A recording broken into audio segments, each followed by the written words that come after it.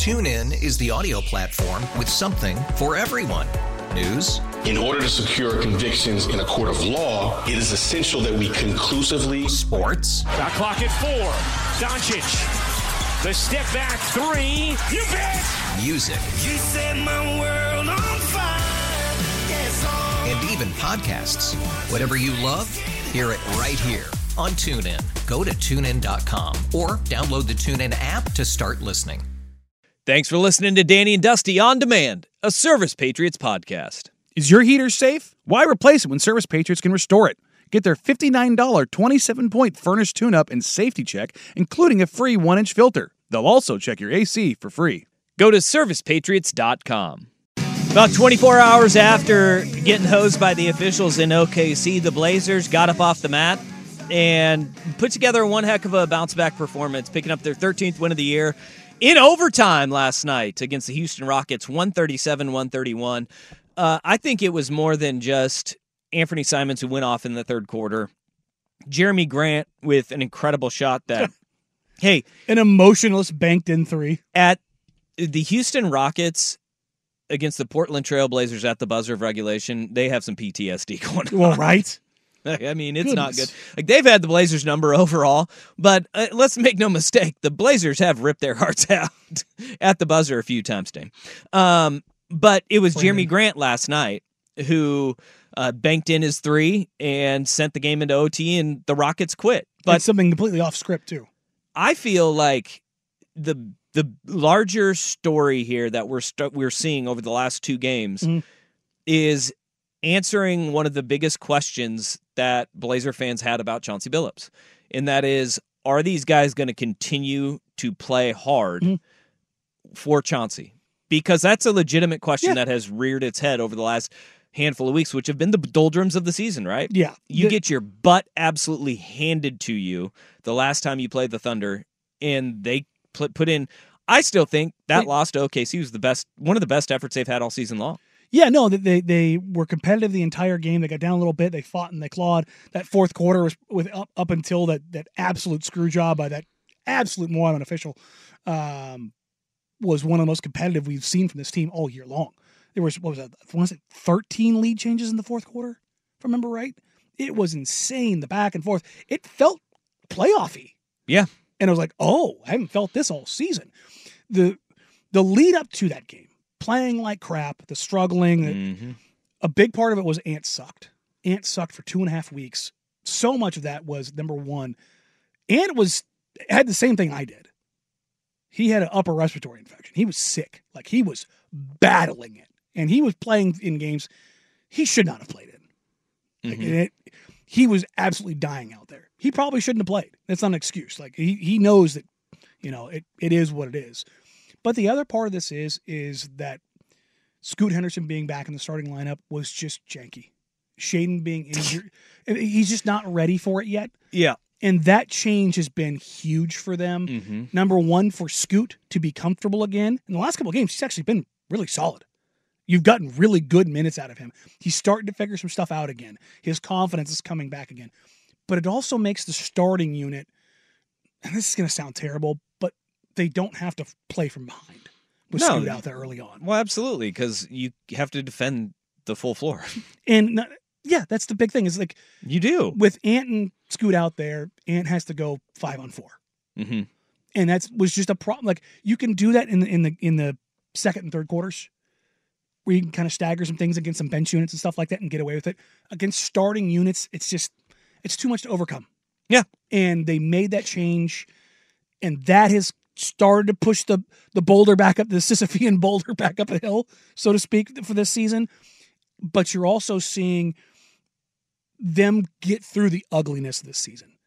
None of these guys are unaware of what this year is. Absolutely. And you're human if in the middle of January, when you know the trade deadline's coming, you're sick, you're beat up, you're on a brutal road trip, it's another, here we go situation, for it to come down and punch you in the teeth a little bit. We talked about that a lot, just based, like, it was the doldrums of the season. Every sport has it. Yep. Every single sport. In the NFL, it is that late October to November stretch, and then you start ramping up the playoffs in that final month of the season. In baseball, it's the dog days of summer that we always talk about, pre-All-Star break.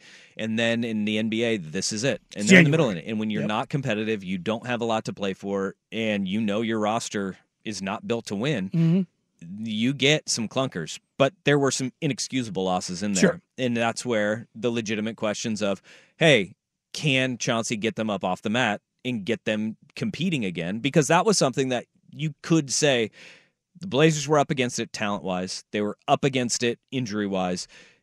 And they had a tough schedule. I mean, they've had two-week trips. And they have another one coming up in March. It's That's actually gnarly. the longest. It's a 15-day trip. But it was always they would compete.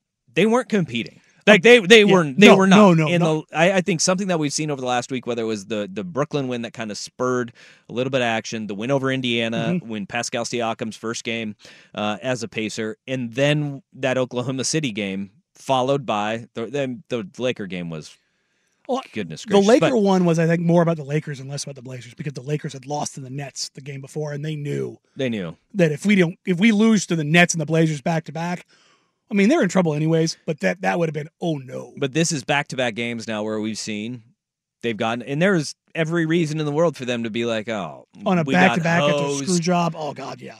and then roll over again.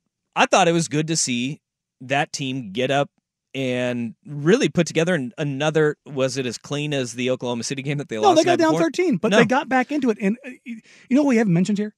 DeAndre.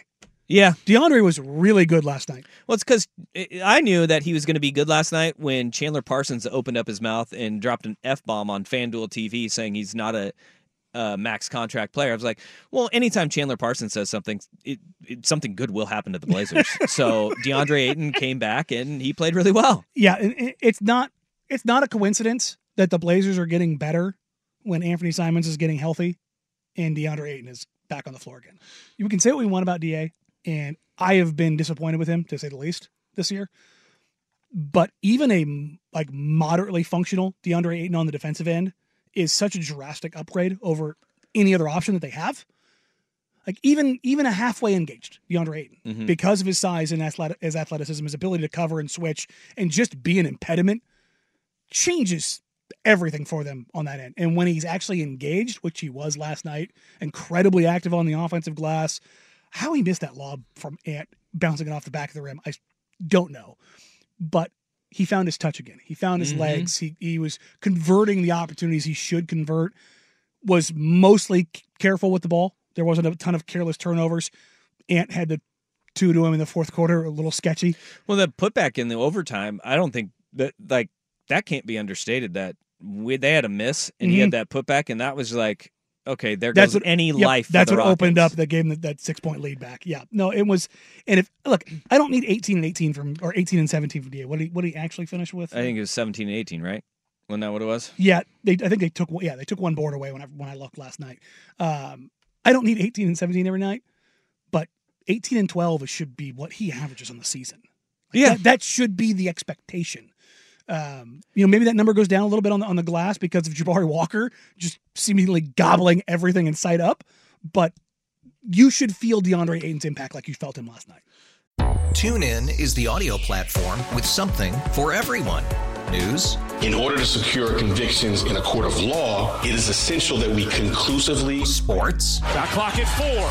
Doncic. The step back 3. You bet. Music. You set my world on fire. Yes, And even podcasts. Whatever you love, hear it right here on TuneIn. Go to TuneIn.com or download the TuneIn app to start listening. Isn't it concerning?